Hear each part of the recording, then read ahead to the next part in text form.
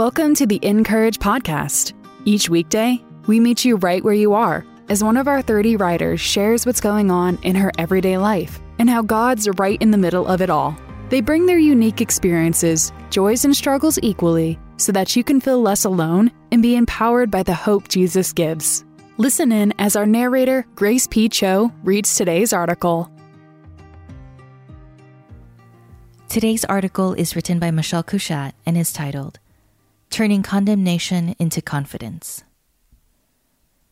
We have a waterfall in our backyard. It is one of those man-made water features that includes a small pond, a pump, and the sound of water tumbling softly over a bed of rocks. Sitting in my office, I can hear its rhythm and my heart and mind settle. It soothes me, delivering a covering of peace while I work, study, and read. However, I wasn't able to enjoy the sound much of the summer. The reason? It sprang a leak. In the span of less than 24 hours, the pond's water level dropped several inches. Since it sits close to the foundation of our home, we couldn't allow it to continue to leak. So we drained it, dried it, removed all the rocks, and went on a hunt to find the source of the problem. It took much longer than we expected. Eventually, we found a hole. Then we patched it, sealed it, and filled the pond back up thinking the issue was solved. It wasn't. Again, the water level dropped dramatically. Once again, we drained, dried, removed, and searched. This time, we discovered a large area where the water liner, due to time and weather, had completely disintegrated. Not a pinhole, but an entire area. We'd missed it the first time around because it sat deep underneath one of the larger rocks.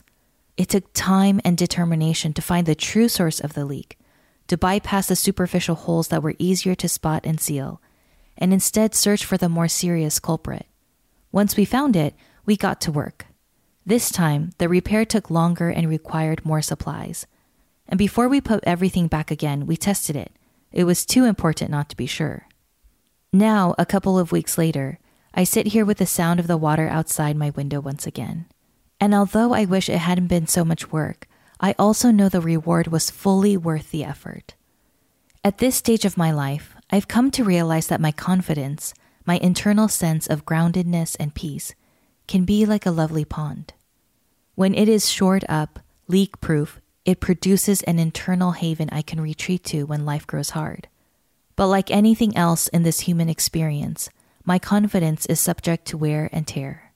Over time and through various kinds of weather, the liner can wear down, develop holes, even disintegrate. That is why I can't neglect the internal state of my heart. I must always keep my eye out for evidence of a leak, something that is draining the peace and confidence I have in Christ. And nothing pokes a hole in our confidence quite like the stab of condemnation. Condemnation can come in many forms: an unjust accusation, criticism from someone who is supposed to love us, regret over a mistake, memory of a past failure, an inaccurate perception of how God feels about us, or simply physical weariness and exhaustion. Our enemy is adept at using condemnation to poke holes in our confidence because it stands in direct opposition to the gospel. As Paul wrote, "Therefore there is now no condemnation for those who are in Christ Jesus." Romans 8:1 NIV. The good news of Jesus is that through his life and death and resurrection, the condemnation we deserved was put to death along with Jesus. That horrible thing you did last week? Paid for.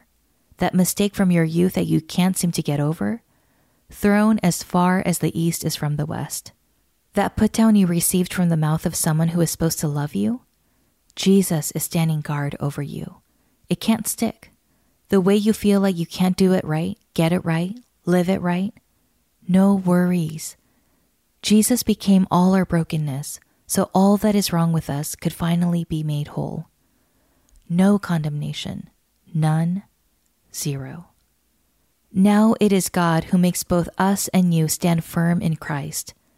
He anointed us, set his seal of ownership on us, and put his Spirit in our hearts as a deposit, guaranteeing what is to come.